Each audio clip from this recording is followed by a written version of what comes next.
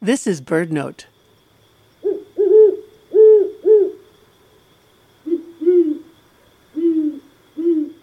Throughout most of the Americas, great horned owls are the preeminent predatory bird of the night, and they are ferocious.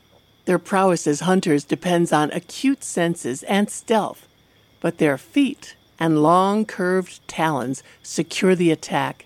The outermost of their 4 toes has evolved to rotate forward or backward for handling squirming prey, an advantage that most other birds of prey lack. These feet let the owls capture mammals as large as hares and raccoons. The grip strength in those feet, 200 to 500 pounds per square inch, is equal to that of a much larger bald eagle and up to 6 times stronger than the handshake of a bodybuilder. Talk about a death grip.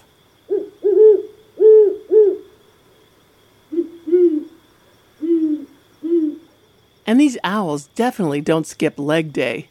With strong, thick legs, great horned owls are power lifters. A 4-pound owl can take flight with up to 6 pounds of prey.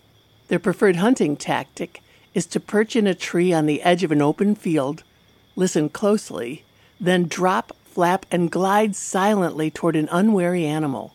And from there, those amazing feet take over.